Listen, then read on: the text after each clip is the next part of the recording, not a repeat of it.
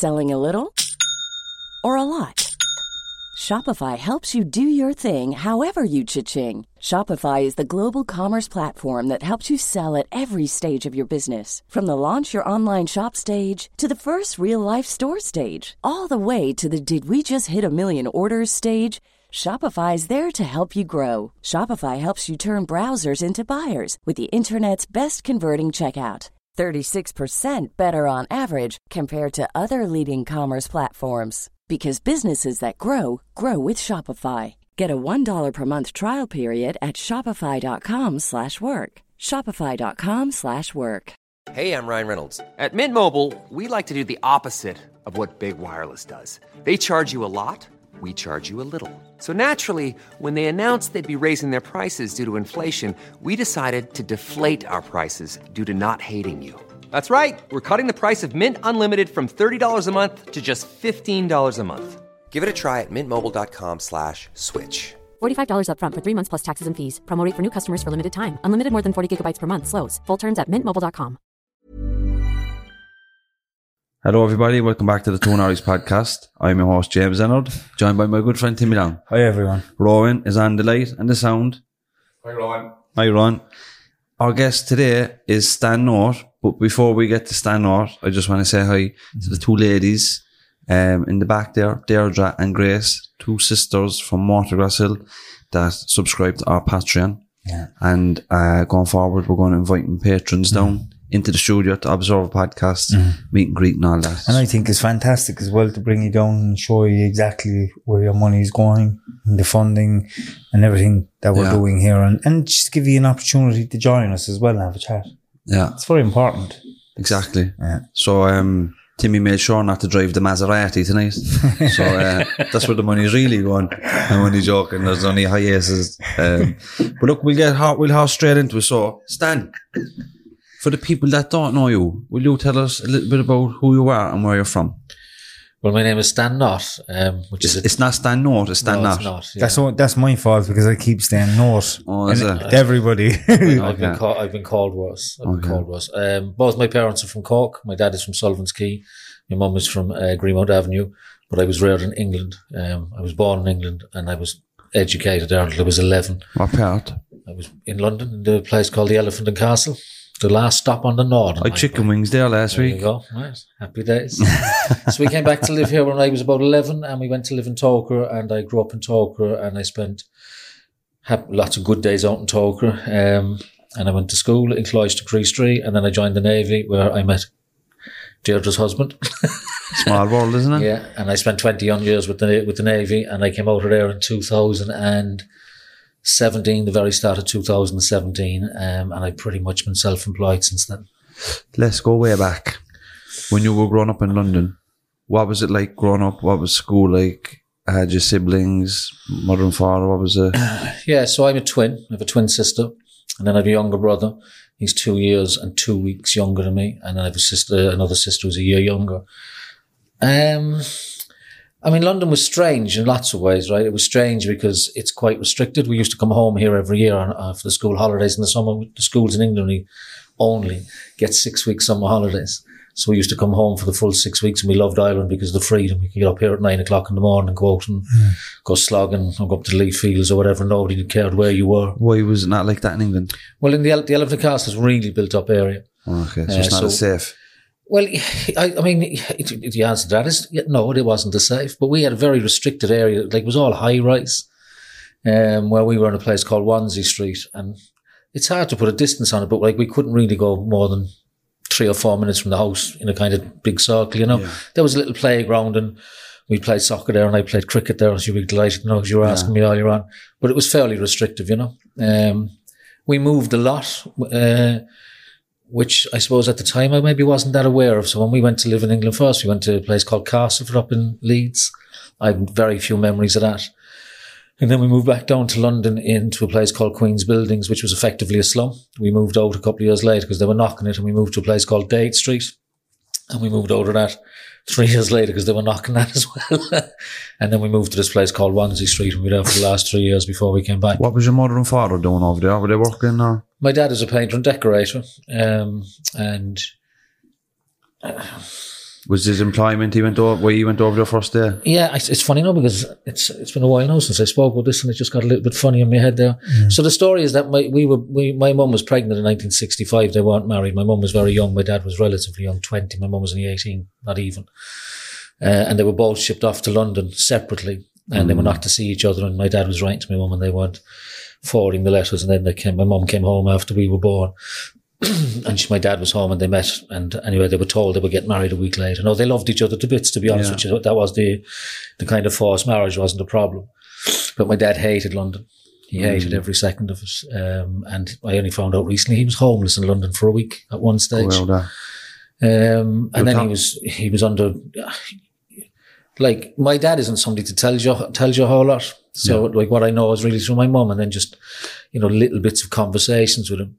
But he hated London. He absolutely hated it. And, and one of the things I did during my process of trying to get well, when I was dealing with the mental health issue, and I put that in the past tense now, but it's still, I looked at my dad's setup, and like my dad was 23 or 24 when my baby sister was born, and he went from living in digs in London to living with a wife and 4 children pretty much overnight. And that has to be challenging. Do you know what I mean? That has to be challenging. We'll talk about a time there where it was actually very common for people that had been pregnant out of marriage to have to get the boat. Yeah. Because of the shame of it, and the control the Catholic Church had in this country is unbelievable. It's crazy, and you look at it now and you just think, what a load of nonsense, but it was reality. It was reality. But that's still instilled in people, that form of religion, that you can't do this. If you do this, you're going to hell, and that's instilled in the older generation still. Even myself, when religion was a massive thing in school, I remember making my communion and confirmation and sitting in the chair and saying, terrified, literally terrified, going up to the priest and because I thought I was going to go on fire because I robbing a bottle of milk outside the neighbour's door or something like that, But you have to think about, the mothers that had to go to England that didn't have the fathers by their side. What became of them? What became of the kids? When you're talking about your father there hating London, what I was thinking of? Shane McGowan. Oh yeah, Shane McGowan. His story's amazing as well. Rural Ireland, Puckane, County Tipperary, very traditional family, over into London and just did not adapt well. There's horror stories galore, horror stories. My mum's no longer with us, and if she was, I probably wouldn't tell you the story. But like when we were born, there was a nun came to the hospital to take us away, and only that my mother's sister, who's my aunt, who's passed now, was there on the day, and the nun said that they had permission from the guardian to take us. She said that can't be true because she's living with me and I'm her guardian. Yeah. That's mad. So, your life story, my life story and my sister's could have been completely different. It's unbelievable. It was a crazy world. There's no two ways about it. You were schooled in England? I was taught Queen's English, James. Do you want me to do the party, please? Do small bit, Go on. So, I suppose the reason I have the party piece is I came back to live in Talca and we were taught Queen's English. We were posh, and this might surprise you to know, but there wasn't a lot of fellas in Talca spoke Queen's English in 1976. So we were kind of... You stood up in the Dean Rock Estate. That's where I lived. That's literally where I grew up, So we were kind of to put it politely, a circus act, but to put it unpolitely, we were like a freak show. A fella used to come up in the street and literally say to me, just say something, anything, so they could have a giggle. So I think about 15, I subconsciously decided to lose the accent, but you can't lose it fully. And then I developed this party piece when people would say to me, say something. I used to say to them, we have a party in my house next Thursday and I'm going down to the shop to buy 13 perfect bananas. And that's about all that's left of it at this stage. We laugh about it now, but were you bullied? Well, that term didn't exist when I was a teenager, but I suppose in reality I was like. Was it tough? We got a... Do you know what? I don't like to overstate it. Talca was a tough place to grow up. It was a tough place to grow up no matter where what your background was. It was too many kids in one place. People would say there wasn't a lot to do. We had loads to do. There was a football club that I was a member of. I was never involved in the GAR. We were involved in the youth club. We did the community games. Were amazing. But it was tough. There was lots of people around there.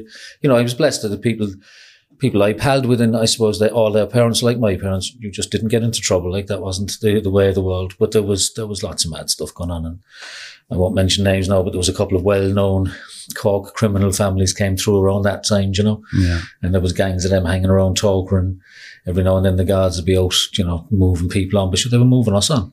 Do you know what I mean? So it was tough, and being the English accent was tough, and also like we stood out. I mean, people see me. I always dressed unusually. Yeah. So you resemble dairy milk. I don't know what that means. I seen Brendan O'Carroll doing stand up. Oh yeah. But he came on with a purple suit and he said, "I'm dressed like a fucking dairy." Oh milk. yeah. I remember. Oh yeah. But so and I suppose that was the thing. We were encouraged, particularly by my mum, to just be who you were, you know. Yeah. And it was a catch-22. You know, I wanted to be who I was and express myself the way I wanted to be, but also you're conscious of the negative stuff that comes from that, and also I think I spoke to you about this before, Timmy. Like, my self-esteem was on the floor at that stage. I didn't know that, but my self-esteem was on the floor at that stage due to all the stuff that was going on in my childhood, you know. And then you're kind of caught between. It's a catch-22, you know. I want to go out and dress and talk and do the things I want to do. But you're going to get negative attention, and then the negative attention is kind of like sticking a dagger into a wound, you know. Yeah, do you know, around this time as well, you were in Crease. I was. Well, did your research, boy? Fair play. Well, you just mentioned it 2 minutes ago. So, what was school like for you? Were you involved in sports? Were you good in school? Like, what was going on that time? That's a really interesting question, actually. So the first thing is that when I came back, I'm going to blow my own trumpet here. No, when I came back to live here, I was 11 and I had the mathematical ability of a 15-year-old and the English ability of a 16-year-old. Go out there. Yeah. So the school I went to in England had this. So the primary school in England, they only do the 3 R's. Really, they do other bits, but it's predominantly reading, writing, and arithmetic is the third R. And what they did in the school was they took people that were good at maths and English out of the class and gave them extra tutelage. Now, I wasn't the only one. There was like probably 10 or 12-ish, you know. And you don't think anything of it. You're a child, like. But when I came back here, because I had no Irish, they held me back a year. I went into 5th class in Sullivan's Quay when I should have been in 6th class. And I can vividly remember in 6th class, whatever you call it, primary school, and the teacher was doing fractions and he came up on the board and I was doing them in my head. So I was bored out of my buns. Yeah. And then when I went to Crease really because they wanted me for the cross-country running. I didn't have to do Irish over there, which was great. And the first 3 years up to the Intercert were okay. I suppose I was a bright student, but I wasn't the best student. That makes sense. I wasn't really interested in education. I really wasn't interested in any kind of authority. And we were the first year in Crease Street to wear a full uniform. That to me was an unmitigated disaster. Don't wear school uniforms in England? No, no, we didn't in England. But in Crease Street, there was no school uniform. So what they had done is they'd introduced it bit by bit. So the lads were in yeah, exactly, literally. So the guys who were in 6th class or 6th year weren't wearing any uniform, and then the 5th years were wearing a jumper, and we were the first year to wear the full uniform, you know. Now you look back at it and you think, like, what a load of nonsense. But to me, that was a huge deal, like being forced to wear a uniform. And then up until the Intercert year, things were okay. And then my exam results at the end of 2nd year, going into, the way it used to go, you went from 2nd year to 4th year. Can anybody explain that? No. My results were poor. My dad said to me, something has to give. So at that time I was playing football and running, and I was out training or playing a match or running a race 7 days a week. I was training with the football club 2 nights a week, training with what football club? Everton. Oh yeah. And I was training with the Togher Athletic Club 3 nights a week, and I was training after school with the school 2 nights a week as well. You train after school, go home and then go straight on. So I went into the school and I told them I was giving up the running. And they didn't take it very well, if I'm honest. But, I said I have to. And so I gave it up. And then we went to a meeting with the Togher Athletic Club. And on the Monday, I was called into the principal. This is a really good example of how my brain works, right?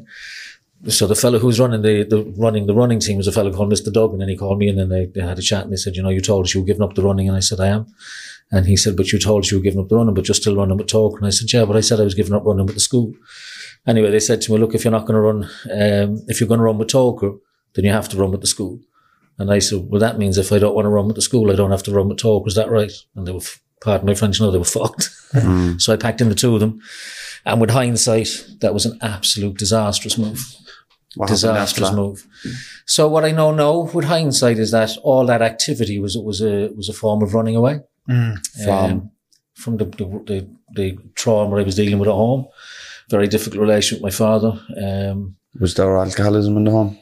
No, actually, there wasn't. Just in the fractious relationship? Yeah. No, my dad was never really a drinker. My mum never drank at all.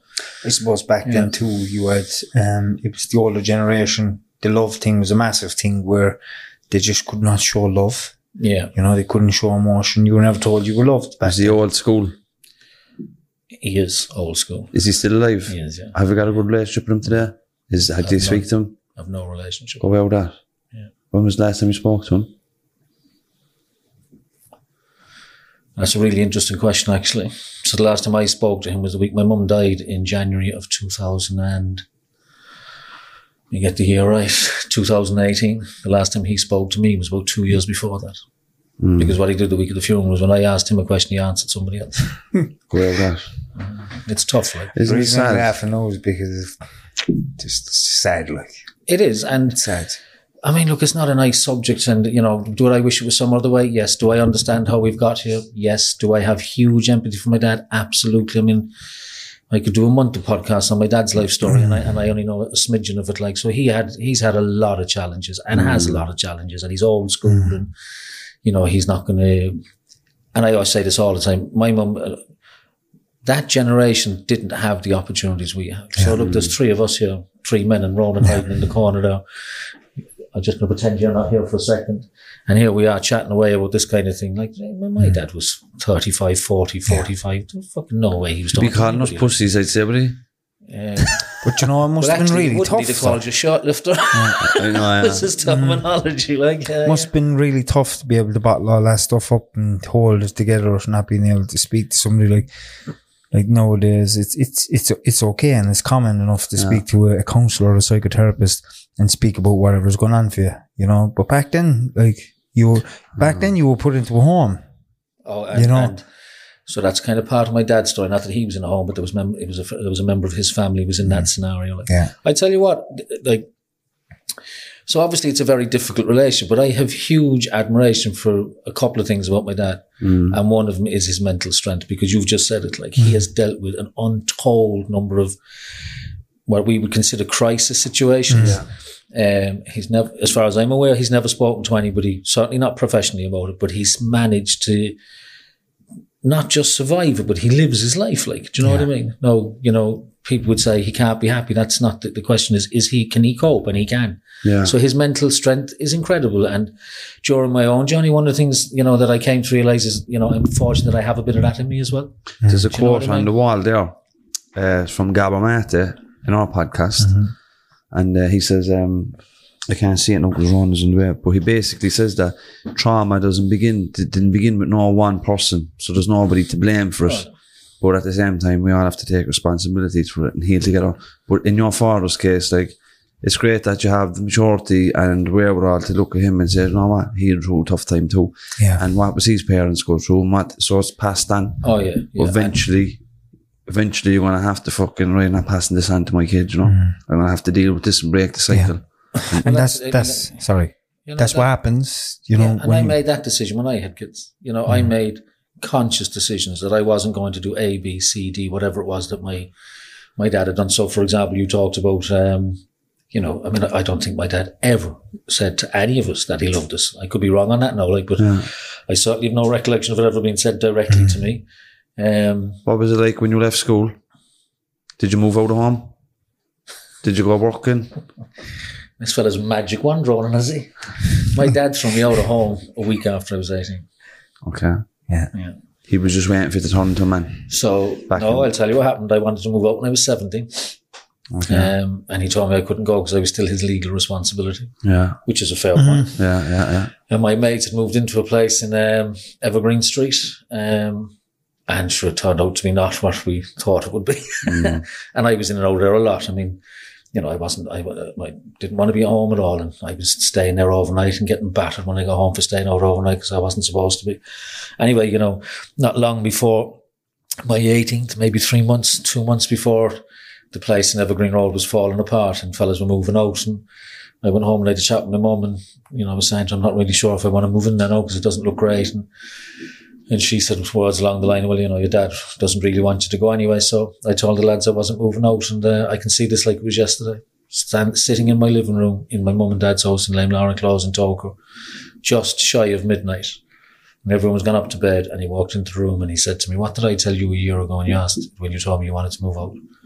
And I said, you told me I couldn't move out because your legal responsibility. And he said, no, I told you were gone when you were 18. I want you gone in the morning. It's sad, isn't it?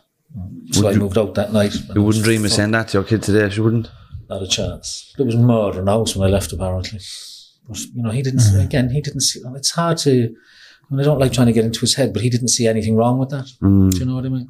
So the answer to your question was, you left home at 18. I left home at 18. Moved into Evergreen Street. Into Evergreen Street. We then moved down to a place called Greenfield Lane, which is just around the corner. It links from where Nano Nagle is now down into the back of the tax office. Oh, very good. I'm working over the Mary Street. Oh, there you go, around the corner. Yeah. So Greenfield Lane is there from the 1850s, and we moved in there. This is a great story. 5 of us moved into a 2-bedroomed house. One of the bedrooms was smaller than the other because when the house was empty a few years earlier, the crowd next door had knocked the wall in and robbed 6 feet of the bedroom. And the rent was 50 pence a week between us, 10 pence a week each. But you get what you pay for, lads. Yeah. No toilet, no shower. It was an outside toilet and there was a Belfast sink. I wouldn't say it was falling apart, but it wasn't amazing. But we didn't give a shit. All we wanted was somewhere to crash, and we fellas around 7 nights a week and we're smoking our brains out. We had to deal with all our mates. Come any night you want, but make sure you bring a notch. And we had a great time there. Were you working? I was working part-time in Duns at that stage. I'd been working part-time in Duns since I had gone into 5th year. Duns was a great employer back then. I don't know. It's probably still the same. I don't know, but the money was good and they always were very good for part-timers, and I made some amazing friends in there and had great times in there. And then when I was out of home about 18 months, maybe less, things were gone. My head was gone at that stage, James. Do you know what I mean? So like, the situation with my dad was bad, and then Eileen was pregnant, and fucking hell, there was all sorts of mad stuff going on. Eileen is your wife? She's my ex-wife now. She's your ex-wife now. Is she from Talker as well? No, she's from up by the Southern Pharmacy Hospital. Oh, yeah. The place, Kilbrogan Avenue. Okay. Yeah. So, anyway, there was a lot of pressure, and I collapsed. I remember that, and I can see that like it was yesterday as well. I was going up Barrack Street, and I saw my mum ahead of me, and I just collapsed. I was 6 stone. I was 19 and a half years of age. I was 6 stone. I was always a greyhound breed anyway. Wish I hadn't eaten properly So I used to go to my mum's place nearly every Sunday I'd go up, but if my dad was there, I wouldn't go in. I'd leave and she was there nearly every Sunday. So I had that in the year and a half I was out of home. I'd lucky if I had 5 proper meals. We were living on smash. Yeah. Instant smash. We were robbing her out of Duns with the rubbish. We used to put out the Thursday night with the rubbish bag of it. So do you know when your ex got pregnant? Yeah. Did you move in with her, or did you get married, or how did that work? So we didn't move in immediately. Fucking hell, I'm telling you, like magic wand. Just so I'm doing the job. Yeah. So there was a lot of tension around that time. Yeah. My mum was traumatized because she was reliving her own trauma, which I didn't realize at the time. So it would have been maturity, Deirdre. That I realised that. My dad was brilliant in that situation. He was absolutely brilliant. Eileen's mum and dad were very religious. Her dad was very close to being a priest. They didn't take it so well. So my mum hadn't taken it well, they hadn't taken it well, and then my mum and her mum got together, and oh Jesus Christ, it turned into it was pretty much a nightmare. So we moved in together. My dad was born on the 15th of October. And we moved in together the day after our christening. And if you don't mind, I won't get into the story about the christening. That was a mad story altogether. That was kind of a breaking point, you know. Can you give us in a nutshell now? Well, in a nutshell, there was a standoff in the church. And when we came out, her mum said to Eileen, come on, you get into the car. She wasn't driving, get into the car and come home. And Eileen said, I'm not going home. And she said, well, if you don't come home tonight, you're not coming home at all. So that's fucking real Coronation Street stuff, isn't it? Coronation Street stuff, yeah. But back then you were told how it was, and that's it. Because a similar situation would have happened in my own family. My mother, being told that when I was born, and that if my grandparents would take care of me and bring me up as their own child, if she didn't marry my father at the time. Yeah. And that was the reality of it, but they didn't never turn up their back on her, but And she suffered severely then with her mental health over a relationship like that. Yeah. So even my own mum, got pregnant on my brother Keith when she was 17. And so she had to move to Dublin then to marry my dad when they were probably never compatible anyway. Yeah. And ended up staying together for a long time and having 4 kids. But It's just how it happens. it was either that or mother and baby homes, or England. Yeah, and I mean, you said it a while ago. I mean, it's not on my side, because certainly my mum and dad were never religious. I was giggling at you a while ago talking about your communion, your confirmation. I made my communion 3 weeks before I made my confirmation. Because we didn't, we went to a non-denominational school in England, so there was no communion. And then what happened was we were coming up to the confirmation, and I went home one day and I said, "Well, they're all talking about this communion thing." So we had to, it was accelerated. So there wasn't a real religious thing on my side. But having said that, there was a lot of trauma on my side. I mean, my mum was really traumatised and being re-traumatised. And I'm sure my dad was as well, even though he was much calmer about it. My mum was devastated. And then on Eileen's side, there was a religious element to it. I wouldn't say that, her mum and dad were fanatically religious, but there was an element of that. Yeah. But also then there was this family thing where, people come together to try and defend Eileen's situation or whatever, and it just became it's like a coronation. I have never described it like that actually, but it was like a Coronation Street script. Yeah. Like we'll never watch EastEnders or Coronation Street where there's a christening or a funeral or a wedding goes clean through and they finish and go home after I don't watch those shows at all, but I know exactly. Neither do I, but I've seen enough glimpses of them to know how it goes. But anyway, if we speed it on a little bit, so after the christening, you have a baby, you have a partner. What happened then? We moved into a flat in Tolka. It was a council flat. It was in a family member's name, and we kind of winged into that. Yeah. We moved in there in November, and then I joined the Naval Service on the 9th of December because I'd applied for it earlier in the year and I got the shout. What age, yeah? I went in December 85, so I was just gone past my 20th birthday. I was 2 months old in December 85. You're young. What was it like in the 80s or in the Navy? The Navy was brilliant for me. And it's only with hindsight. Well, not just with hindsight, I think, because, a lot of awareness helps you. So it was a brilliant distraction for me at the time. Now, Eileen was in the flat then on her own with Adele quite a lot of the time. Because we were kept in, do you know what I mean? So we'd get out the weekend on a Saturday from 4 to 7. Eileen would come to Cove, or I'd come up for we'd get an odd weekend and that kind of thing. But what the Navy did for me was it what's the term I'm looking for? Structure. Yeah, structure, but it cocooned me. Mm-hmm. Do you know what I mean? Because you were so busy, like you're up at 5 a.m. doing EMAs, that's a technical term, early morning activities, and your whole day is mapped out for you, and you're on the move. And then you just fall into bed and sleep like a log because you're exhausted. Yeah. But then with hindsight, when I was in therapy, you start to learn things. And one of the things I did for a long time when I started dealing with the mental health issue, which got me at 42 actually, was I started looking at dream analysis, because I used to have these and I still do have really vivid dreams. And you can look at dreams in lots of ways. And sometimes when you read a dream analysis, it's like looking at a legal letter, it says it can mean this, but it can also mean this. And they're almost the opposite of each other, But there are common traits in dreams that are kind of, if you want, indisputable. And one of them is that almost the vast majority of people's dreams are based in the house they grew up in. And the reason for that is most of your dreams are based in the place you felt the safest during your life. And all my dreams to this day are based in the Naval Service. Go out there. Yeah.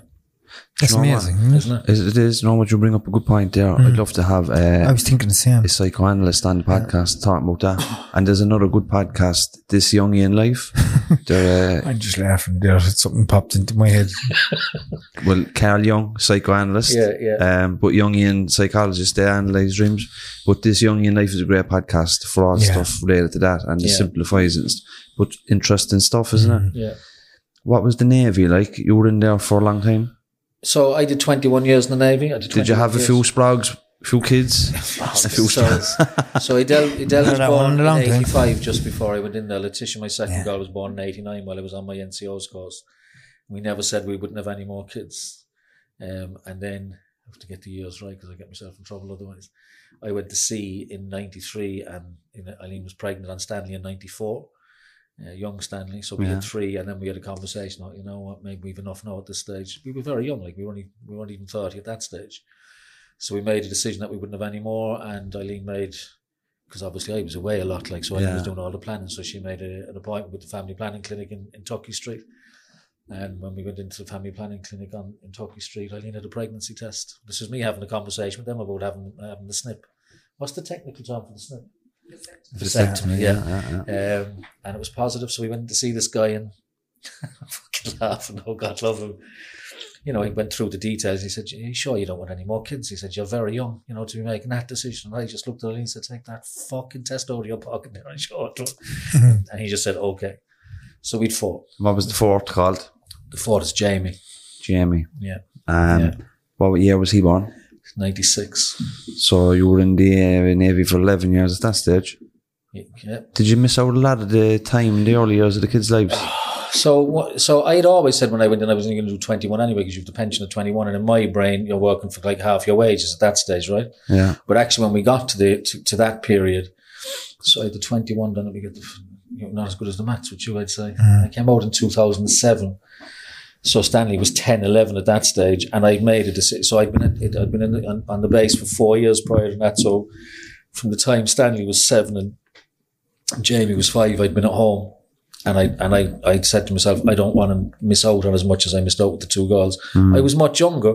And if I'm really honest, at the time I didn't really feel I was missing out. I was 20, 21, 22, 23. I mean, you're just getting on with it, you know what I mean? And of course I not, mad stuff in my head about careers and all that. But I did make that decision when I was coming out that was one of the other reasons I wanted to have the time with the kids and not be ringing them up and saying happy birthday from, Rathmullen or wherever it was at the time, So you do miss out a bit. And, there's a lot of talk in the Navy, and I have to say they're very good at giving credit to the wives and partners because, we can't do that job unless they're incredible people, and they are incredible people. Like Eileen, basically for whatever amount of time is at sea, 5, 6, 7 years, and then time you're away doing, career courses and other stuff. She read those kids on her own. Yeah. Do you know what I mean? We actually spoke about this last week around, history is full of noble men and heroes and warriors and all these people, but there's no mention of the women that actually kept the societies going when the men were out butchering each other, Well, you mean it's that old saying, isn't it, behind every great man? Yeah. You can't really go out and do whatever it is you want to do with your life, especially if you're married, unless there's somebody And thankfully that's gone the other way now as well. And that there's lots of great women out there now. And there's lots of great men behind great men. That's true too, yeah. But anyhow, listen, at what point in your life did you struggle with your issues around your mental health? And how did that progress? Did something happen? Was there one big thing happened? That's a great question. I told my mum when I was 17 that I thought I was depressed. Okay. And she said to me, "You're too young." No, I'm not being critical of my mum. That was 1982. That was kind of where we were at that time. Do you know what I mean? But with hindsight, I was definitely really struggling at that stage. And that was not long before I left home. My dad threw me out, and I really struggled for a long time after that. And then there was periods that I can look back on. So my first run at sea in 88 on the Emer, I spent a week in my cabin, sick, when I wasn't sick. And every time I went to sea, I had that, you know what I mean? There was in 2001, I spent a week in the cabin on the Ashling listening to a Counting Crows song called Amy Hit the Atmosphere over and over and over again. And one of the lines in the song is, today is just a day fading into another, and that can't be what a life is for. So it was always there. Were you on meds at that? No, I had no diagnosis. I had literally had no, and that's one of the things that, I say to lots of people, it is amazing that you can look back on your life. So I used to say to Eileen, not regularly, but, I definitely said it, more than 10 times, I can feel a big black cloud coming. And yet I had no concept that I might have a mental health issue. Any suicidal ideation or anything like that? No, I had what they call transient suicide thoughts is what I had. So, they come and go. Huh? They come and go. No, they come and they go like that. So, I might be driving a car and look at a lorry coming towards me and say, I wonder what happened if I drive into that. But there's no real intention there. Do you know what I mean? Yeah. It just comes. What's that called? Transient suicide thoughts. Do you know what? Psychoanalyst told me that actually. It's actually very interesting because I too would have had thoughts like that about driving over the cliff and into whatever, do you know? And I always wondered, did anybody else think like that? And it's a very, very good point to me because I'm sure there's a lot of people out there that probably have the same thing going on. Yeah. And like it's not a really strong thought to really push somebody over the line. Sure, it's not. No. Because in the back of your mind, you know that, all right, this is just, whoa, it's kind of, that's just a thought kind of thing. But it's really important, for me anyway, it was really important because I mean, I wouldn't have them a lot. I remember the one that struck me the most was when I was on medication. Probably the first time I was ever on medication for mental health. And I came down out of bed one night about 3:00. I was total insomniac at that stage. And I went to make a cup of tea and the medication was up next to the tea bags. And I remember thinking, Jesus, I could take all of them now. Actually kind of going, Jesus, like what? Yeah. But it wasn't long after I went to a talk by Alan Quinlan, the rugby player. And this is where the magic is for me in people sharing their stories. So there was 3 people spoke at that. Alan Quinlan, a guy he was down Kerry somewhere. He was a civil servant. He was really interesting. And some psychoanalysis professor, something or other. And it was the professor talked about the transient suicide thoughts. Now, the talk was brilliant. Alan Quinlan was absolutely amazing.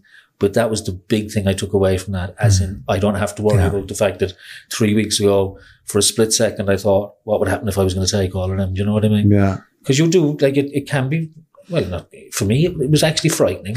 I'd be interested in finding out a little bit more about that because of the depth of it. Where does it actually come from, you know? Yeah. That's an interesting question. Has Alan Quinlan got his own story? Yeah. So he was left out of the Lions. He was left out of a Lions squad and he was devastated, like, and went into a deep depression. Is he open about it? Yeah. That's what he did the talk on. We might get him, man. Absolutely brilliant. He was absolutely brilliant, like. When was that, Stan? Sorry, James. Go on, when was that? A few years ago? That's a good few years ago now. Was it? I was diagnosed in 2006. Didn't really start doing anything until 2008. It was probably 2011 or 12, give or take, somewhere around there. Like. Do you remember about the transient suicidal ideation that comes and goes? A few weeks ago, we were up in Talker up in the bars, watching at a Thai boxing event with Shani Kinsella, who was on the podcast a few weeks ago from Dublin. Hi, Shani. But I was talking to Shani. Hi, Shani. I was talking to Shani. Do you know what I get? Thoughts. I could be walking down the street or walking anywhere, and I get this mad thought where somebody's just going to assault me. Somebody's going to come up behind me with a bar and wear it offside my head. And it's like, I look over my shoulder, or I could be with my wife walking the dogs and I get somebody's going to come up in the car. If I see a car pulling in, somebody's going to come up and stab me to death. There's a good reason from that. Do you know what I think that comes from? In our previous lives, violence like that would have been prevalent. It was happening. Would have been like, when you say previous life, you mean previous life or when you were when I was in Diction, like when I was in Diction, I would have been stabbed. There would have been a lot of fighting and stuff like that. Yeah. So, but that hypervigilance doesn't leave you. I think the amygdala, that part of the brain that it knows you're in danger before you know you're in danger, you know. But I think that part is very strong. But it comes and it goes. It just comes. I don't judge it. It's gone again. It's always very violent. It's really, really interesting you say that, because one of the things that I learned in therapy was that. So I did a year of what's called EMDR therapy. Oh, I know the one. Yeah, we're going to get Gus Murray on the podcast. That's a really interesting process. So what they do in that with EMDR therapy is they replicate your REM sleep process. Yeah. So the science behind it is that when you go into your REM sleep process, that's your brain filing away your day, the experiences of the day. But when you've been traumatized, that process breaks down and you get a lot of stuff filed incorrectly, and so it's held in your body. And when I was doing that EMDR therapy for a year, I mean, I got a shooting pain out the back of my car from one of the sessions. I'll never forget it as long as I live. The only way I can describe it was like somebody had attacked me with a saber from fucking Star Wars or something. Do you know what I mean? Yeah. So I left an awful lot of stuff out of my body during that 12 months. But the thing that became very clear, so that's where the phrase running away came from. She said to me at one stage when she asked me about my childhood, and I'm telling you there's 7 days a week, constant activity, And she said to me, was there any chance you might have been running away? It was like being hit with a baseball bat, when you're shoving somebody. Yeah. Anyway, she was saying that because of the childhood experience I had, so I didn't live with my dad until I was 4, right? Because I was here in Cork. And by the time I was 7, I was terrified of him. And I mean terrified, like. And I spent my life from the age of 5, probably until I was 40 odd years of age, and started to deal with the mental health issue on high alert, but on extreme high alert. And that's what you're talking about. Yeah. So, like, for me, sometimes, when you're in really good form, it wouldn't affect you, but other days it could be the smallest thing would trigger you. Like, but so she kind of put it to me that, if you're, let's just say, the line of my mouth is where your nervous system should be operating. I was like at the ceiling, but that was my norm. Do you know what I mean? Because I'd lived there for so long, that was my norm. So part of the process with the EMDR therapy was to bring my nervous system back to a close of normal thing. And that's 100% true. And so that's a big part of post-traumatic stress disorder as well, as you probably know. You know, you get these stories about, going back to what we were talking about earlier on with Ronan veterans, you know, and they're walking down the street and they hear a big banging. You have three levels there. You have 3 levels of beta, right? They're brainwave frequencies, right? And the top one, the highest one, 3, is when you're hypervigilant, when you're on fight or flight. Yeah. You can't retain information. You can't logically understand anything because you're constantly watching over your shoulder. I understand that completely because I lived in that for most of my life. You know, then you have the one in between is where it's school and you're really trying to focus on the teacher, and the other one then beta. The lower one is where you're just kind of balanced, relaxed. And then you have alpha and theta ones underneath that, and they're meditative kind of areas where people get to in the meditative state. Yeah. When they're meditating, you know, when you can change the core beliefs, and change all these different things in the background, you know. But a lot of people go through their lives living in that state of being. You know, I did. And meditation was the key. Like, everybody has their own way of dealing with it. Some people medication, and some people meditation, some people therapy, some people understanding, philosophy and stuff. You know, on the 18th of January, we've got Dr. Bessel van der Kolk coming on the podcast via Zoom. Yeah. But he's booked The Body Keeps the Score, which we've referenced here numerous times. Where he talks about meditation and mindfulness being key. Dance, art, you know, drama, all these things, you know, anything that kind of brings people together, that kind of reconnects your body with your mind with your bodies, you know. And also connect you with other people. I saw Paul Merson, the ex-footballer, interviewed on Sky News a couple of months ago, and he said something that I'll tell you now, I will never forget it. I think I said this to you before, Timmy.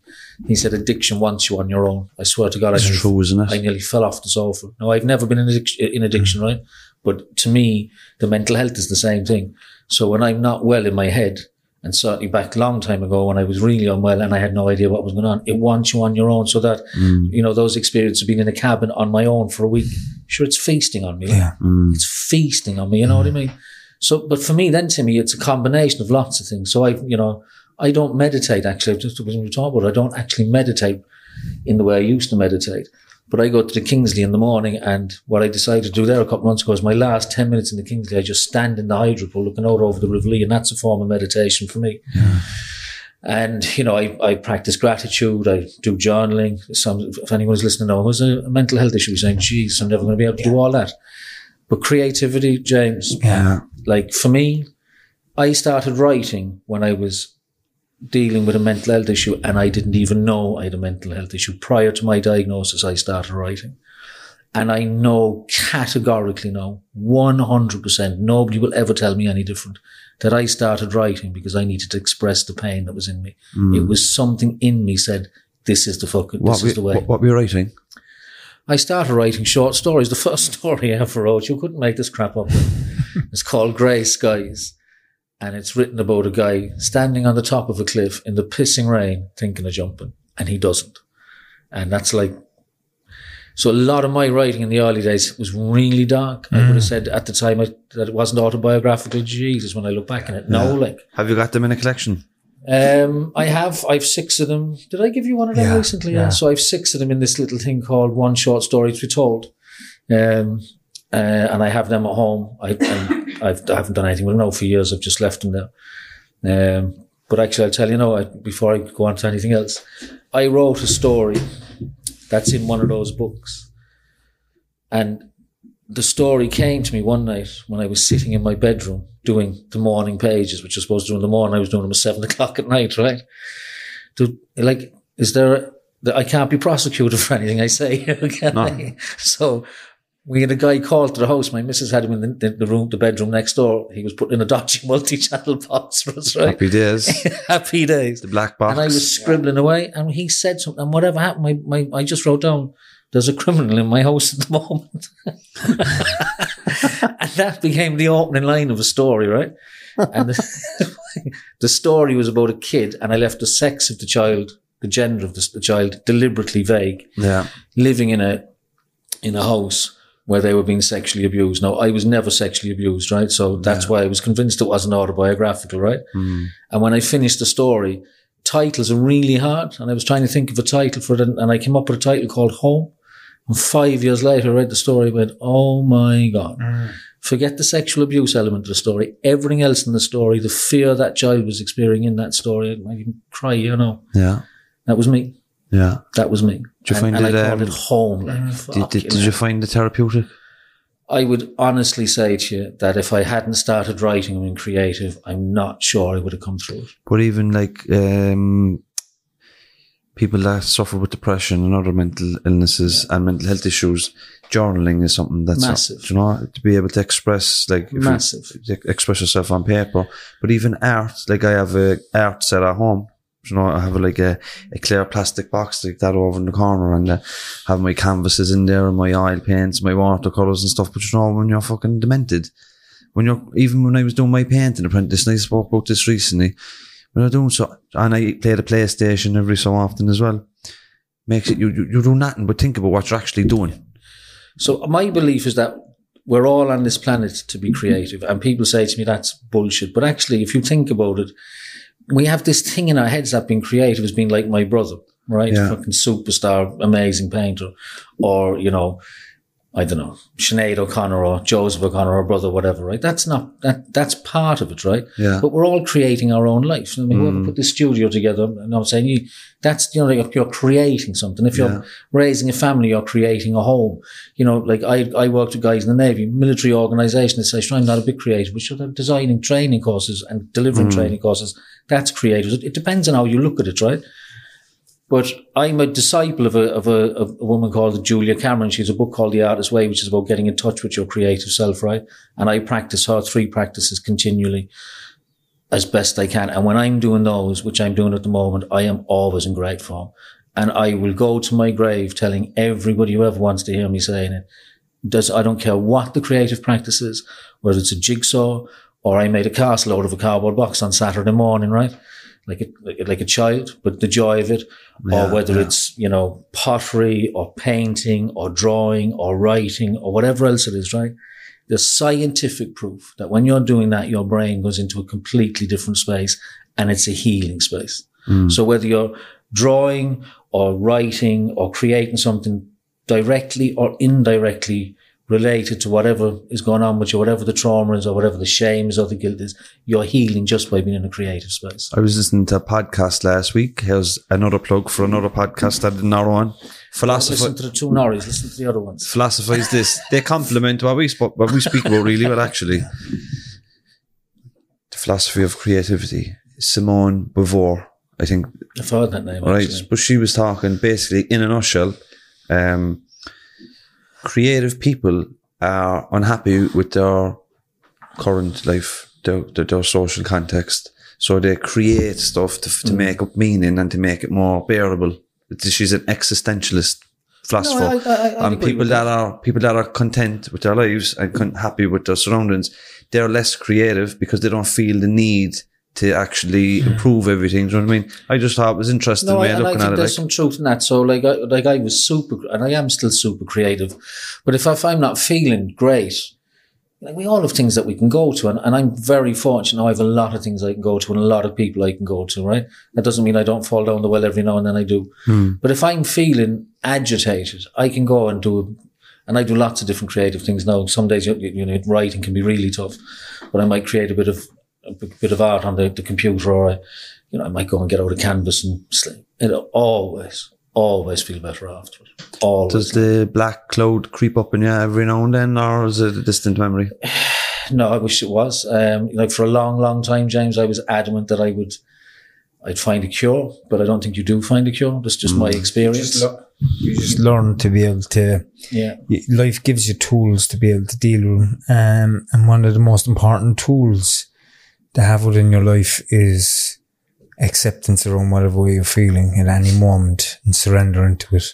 You know, as a fighter, as somebody that fought every way up in my life, as you know, when I surrendered into the way I was feeling, you know, based on the trauma that I experienced as a young child, not knowing what it actually was, my life changed. it was tough. There was a lot of shame there that was passed on to me. Generational shame. There was a lot of fear, guilt. It was all passed on, you know. It was passed on from the church. It was passed on from different school, whatever. It doesn't matter. But if you can just look at it, right? Don't start analysing whatever's going on in your head or whatever's going on here in your tummy or whatever. Just surrender it and say, this is happening to me now. And you're taking the power out of it in terms of the initial power, and it gets easier and easier and easier. But if you ruminate on that thought, you will make things 100 times worse, because you will ingrain this planted thought within your mind that it'll just want to come up and up and up and up and up. And I know we're talking a little bit of science here, but it's very important. It's just acceptance and surrender are two very, very important words. Yeah, I mean, look, I'm on medication since last November. I kind of tipped in and out of it over at different times, and I was never really happy with it. But I had a really bad month last November. The whole month, like literally, was just. I took 2 weeks off from it was the 1st November. I'm actually laughing now because yesterday was the 1st November, wasn't it? That's right. Yeah. So literally the 1st November, I went out for a walk for about 4 hours. My head was gone, and I spoke to 2 or 3 people on the phone. And then I thought, right, I need to take a couple of weeks off. And I took 2 weeks off, closed everything. And 2 weeks later, I was exactly the same. Couldn't get off the sofa. So I went back to the doctor, back to the therapist, etc., etc. And we went on medication. And this time, you know, we got it right, and I'm on it, and I've no notions of coming off it, to be honest with you. Absolutely not. Why would I? I still have, you know, I get the odd dip. I keep a mood journal every night, and the last couple of months there was, you know, ups and downs and a couple of really tough days. Yeah. Today is my 20th or 21st successively what I would call excellent day.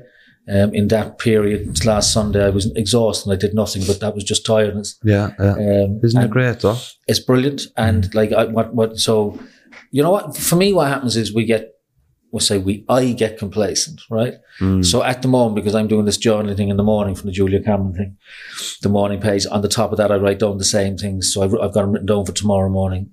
The Artist Way 3. If I'm doing the walking and the artist date and the morning pages and getting to the gym and prioritizing those things, then I know I'm good. What happens is when I feel really good, I start to get complacent. I leave them go, and then you're going down that slippery slope. Do you know what I mean? Yeah. And then before you know it, you're gone. So like today, I was doing, you know, I was busy tipping away, doing lots of things, and I had to take stuff into a client of mine and I'm in Glasheen on the south side. The posh part of Tolka. The very posh part of Tolka. You could throw a stone from my house to Tolka. Well, you're destroyed by students. Yeah, exactly. But I decided she's in 98th Street, which is in behind Lennox's. And I walked in and I walked back because the walk is priority. Yeah. And I think, you know, one of the, I like with hindsight is such a wonderful thing. I became self-employed predominantly because I didn't want to work for anybody else, right? Yeah. And that's part of me. I'm kind of anti-authoritarian and I don't want to be for people telling me what to do. But actually there was something else going on in my brain telling me that if I really wanted to get well, I had to be in control of what I was doing. Do you know what I mean? So, you know, the blessing for me is that I don't have to get up at 7 o'clock in the morning and turn up at a factory at 8 o'clock. Not that there's anything wrong with that. That's, you know, there's great money in it and lots of fellas love it. But that kind of life would make it more difficult for me to do the morning pages and to do the creative stuff that keeps me really, really well. You know what I mean? You're self-employed, so what are you doing today? Like in this moment in your life? So Jesus, how long have you got? About 2 minutes. So I've got two strands to the same business, a print and embroidery business. One is geared towards businesses in the Defence Forces. The other one is geared towards my own creativity. I have a whole range of pure cork products, mugs, T-shirts. We have mugs, that stuff. Great, yeah. I'm working on a poetry collection, which is nearly done. And yesterday I wrote the final word in a kid's book that I've been working on for 11 years. Not the book, but the whole idea. I have a collection of art pieces that I'm trying to find a place to do an exhibition for. I've got a new video coming out next week. It's a Christmas song. I can't tell you more than that about it. It's a classic Christmas song rewritten by Stan Knott in my mad fucking way I do it. So yeah, I've loads going on. And and I want to say this as well, right? We're in November now. Yeah. So we're going to collaborate and get a few Two Norries podcast mugs. Yeah. if people want to stick in orders to us via email, contact@thetwonorrispodcast.com. Yeah. We'll take a list of orders and we'll link with yourselves and we'll get them sent out to people for Christmas. Yeah, I do So, that. Yep, yeah, no so problem we whatsoever. might We're delighted to help. Yeah, so people want to have inquiries about that, give us an email, not Instagram, email. Because it's more Everyone goes to manageable. Instagram these days. It's don't more they? manageable to do via the email. Look, I'll do a couple of images and I'll get them to Ronan and you can throw them up and Exactly, and we'll have a exactly. bit of fun with it. Like. You made a great video about Timmy's wife Nicole a few months ago. She made you take off your shoes coming into the house. I laughed at that. I mean, she's such a great sense of humour, like, and that was such fun. But that's kind of how my brain works, James. You know, I've got one in my head at the moment, and I'm not going to tell you too much about it. But you know, the way we're opening up with the COVID thing, and we've got these different restrictions in different places. So what I've been wondering is like, what's the protocols of trying to shift someone in a nightclub? I know, That's a good one. So Is there a bunker in between? Well, you see, no, I can't give away too much checking your, information, but that'll be coming out. But the one with Nicole, that was, I mean, she's just got such a great sense of humour. Yeah, I mean, she's what got happened was, someone. Timmy said to me, you'll have to take your shoes off now before you come in. I kind of looked at him. Your man took off his shoes, he had two odd socks. Too odd and more socks. than one. I always have odd socks, and life's way too short for matching socks, lads. yeah. I make sure when I call up to Timmy, He looked at me and he I says- have good socks on. Like, He looks at me and says, Yeah, what would you do if you had a hole in your sock? Like, you'd You're in die. trouble. You'd be mortified. the dog be licking your toenail. trust me, anyway, it's She- better than walking in with shoes. She came out towards the door just after I took the shoes off, and I got just the way I am. I said, "Come here to me." So I actually have, but she's so funny, like, and it was actually Nicole said to me when I left, "You should write a poem about that." So I did, and it was great. It's fun. hilarious. Yeah. Where can people catch the most up-to-date stuff that you make? So, there's a website, standupcreations.ie. There's a Facebook page and there's an Instagram page. I'm actually talking to somebody at the moment about trying to give me a hand because I'm so bad at updating social media. Like, it's just, I don't know, it's a great tool, right? And lots of people like you guys use it really well. But I've just got, like, this sounds terrible, I've just got way more better things to be doing in my head. Do you know what I mean? Maybe So there's a I've got- student out there would like to come Oh, on board Jesus, with if you. there's anybody out there that would want to give me a hand updating Facebook and Instagram, just give me a shout. I'd love to have somebody give me a hand. We'll leave all your links in the description of the podcast. Thanks for coming on. Thank you. And listen, more than welcome. Thanks for traumatising me again. You're very welcome. Shattered after that. Listen, thanks for coming on and being so open with us. No, thanks. That's very important what you just said there about bringing up emotions and stuff. And myself and James have spoke about it in the past when we do have guests on.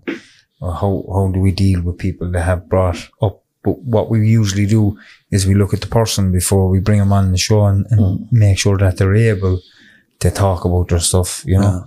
If it was somebody that we thought wouldn't be able to. Yeah. You've got a lot of tools in your locker. Yeah. Oh yeah, no, don't get me wrong. I mean, Yes. that's one of the things I do. I do comedy as a deflection. I know, you know what I tongue mean? in cheek. We all do. I know, we get it. But I'm always happy to talk because it's good for me, first and foremost. I know now that somewhere along the line tonight there's been some bit of healing in there for me. And somebody's going to listen to this And please God. and get a little bit of hope as well. And like, that's the thing, my journey started with somebody else telling me their story. Exactly. And all along the way, whether it was Alan Quinlan or, you know, the workshops I've attended, or there's always somebody will say something to you in that environment where you kind of go, okay, I can take something from that. Yeah. Two Knowledge every little bit podcast helps, style. like, yeah. But thanks a million. No, you're more than welcome. Stand up. Thank you. It's a And pleasure. listen, best of luck with it, lads. It's an amazing project you're working on, and I hope it keeps thank growing you for very you. much. On the ball stand. And thanks to the two ladies. You've been a lovely audience. Thank you. Thanks, Ron. And I see everybody next week. Thanks, Thank Ron. you. Selling a little or a lot? Shopify helps you do your thing however you cha-ching. Shopify is the global commerce platform that helps you sell at every stage of your business. From the launch your online shop stage to the first real life store stage, all the way to the did we just hit a million orders stage. Shopify is there to help you grow. Shopify helps you turn browsers into buyers with the internet's best converting checkout. 36% better on average compared to other leading commerce platforms. Because businesses that grow, grow with Shopify. Get a $1 per month trial period at shopify.com/work. Shopify.com/work. Ruby Frankie was known by millions as a very tough mom. That's exactly the way she wanted it. The social media star amassed a huge following of supporters and detractors alike, preaching the values of strict discipline. But you'll learn in a new podcast available exclusively on Wondery Plus how the small empire built by this momfluencer crumbled the moment her 12-year-old son escaped their home and called 911. Wondery and Law and Crime bring you the new podcast, The Rise and Fall of Ruby Franke, which explores the allegations of starvation, torture, and emotional abuse leveled against Franke and her business partner, Jody Hildebrandt. Learn about the family's path to stardom, the depravity investigators uncovered inside the home, and hear in-depth analysis of the ongoing criminal trial. Listen to The Rise and Fall of Ruby Franke exclusively and ad-free on Wondery Plus. Join Wondery Plus in the Wondery app or on Apple Podcasts.